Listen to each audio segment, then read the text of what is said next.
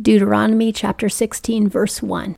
Observe the month of Abib. Now this is the first month of the year. Today they gave it a different name. They call it Nisan. But originally God named it Abib. And keep the Passover unto the Lord thy God. For in the month of Abib the Lord thy God brought thee forth out of Egypt by night. Abib means ear of grain, because this is the month in which grain is fresh and new when it first springs out. 2, and thou shalt sacrifice the Passover offering unto the Lord thy God of the flock and the herd in the place which the Lord shall choose to cause his name to dwell there. This is the month of Passover. 3, thou shalt eat no leavened bread with it. 7 days thou shalt eat unleavened bread therein, eat even the bread of affliction. For in haste didst thou come forth out of the land of Egypt, that thou mayest remember the day when thou camest forth out of the land of Egypt all the days of thy life. After Passover night is the feast of unleavened bread, which lasts for 7 days. All of this is in the month of Abib. And the unleavened means that there's no sin in the bread. Jesus is the bread of life, and he was without sin. It's the bread of life without sin, which is Jesus Christ.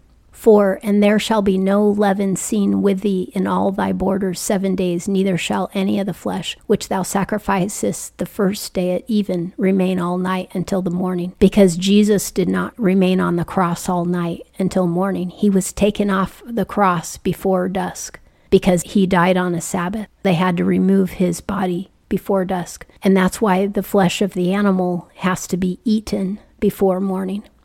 Also, the fact that they have to make sure that there is no leaven anywhere in their border. They have to clean all their houses of anything that would cause bread to rise, and then they have to go burn it somewhere, I guess, or bury it so that they don't have any leaven. And this symbolizes that we need to eradicate sin from our entire life, forsake the world, and give up every sin and not cling unto our favorite sins. 5, thou mayest not sacrifice the Passover offering within any of thy gates, which the Lord thy God giveth thee. 6, but at the place which the Lord thy God shall choose to cause his name to dwell in, there thou shalt sacrifice the Passover offering at even, at the going down of the sun, at the season that thou camest forth out of Egypt. The place that God is going to choose is going to be Jerusalem, and every year all the males in Israel have to travel to Jerusalem to do the Passover meal together. This is one of the 3 times of the year that all of the males have to travel to Jerusalem. And every festival and every Sabbath starts when the sun goes down, because in the Bible, that is the beginning of a new day. That's why in Genesis it said the evening and the morning were the next day. 7, and thou shalt roast and eat it in the place which the Lord thy God shall choose, and thou shalt turn in the morning and go unto thy tent.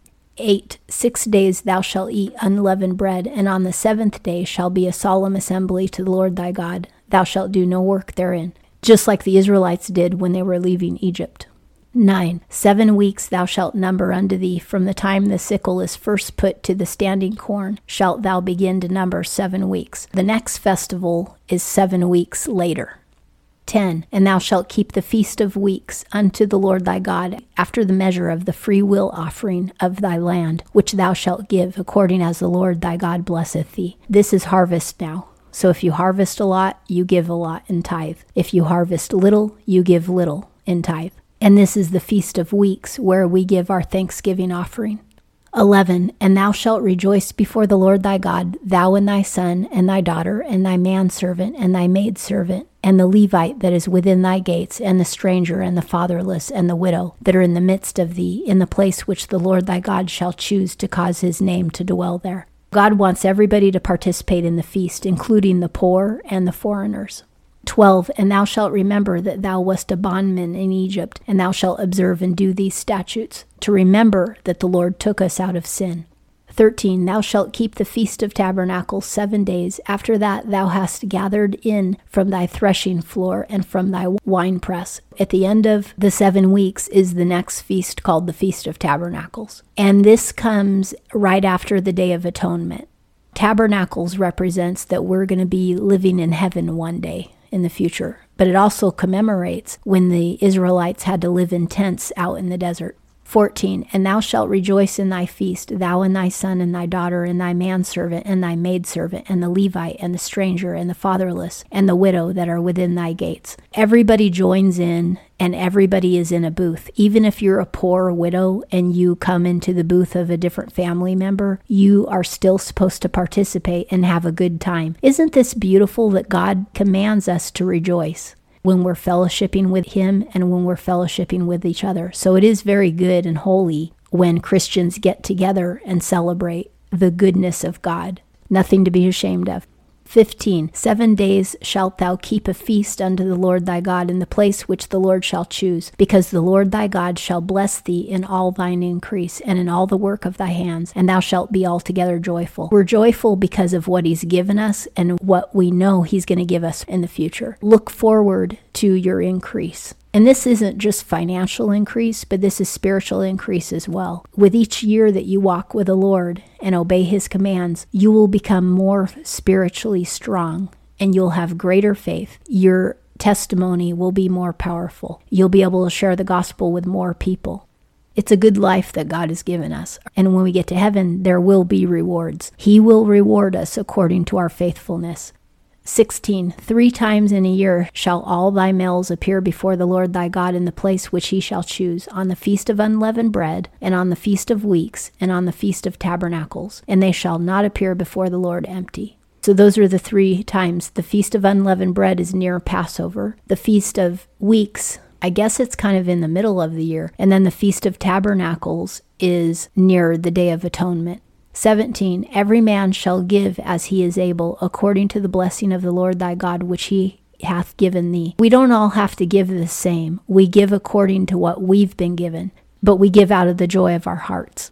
18, judges and officers shalt thou make thee in all thy gates, which the Lord thy God giveth thee, tribe by tribe, and they shall judge the people with righteous judgment. Now, righteous judgment means they don't take bribes, they don't play favorites, they're not intimidated by anyone. They only judge according to righteousness, right and wrong, that God reveals to them. They can't be intimidated or play favorites. And notice how God only appoints priests and judges for Israel. Later on, they will get a king, but it's because they begged for one. Because they were never supposed to have a king except Jesus in the millennial reign. 19, thou shalt not wrest judgment, thou shalt not respect persons, neither shalt thou take a gift, for a gift doth blind the eyes of the wise and pervert the words of the righteous. And this is absolutely true, and it would do it to me too. If I feel like I owe somebody something, like I'm obliged to them, then it's really hard for me to be objective. I will definitely think in their favor if I feel like I owe them something because they gave me a nice gift. And this is why it's evil to take a bribe, because once you take a bribe, you are compromised. Human nature is that way.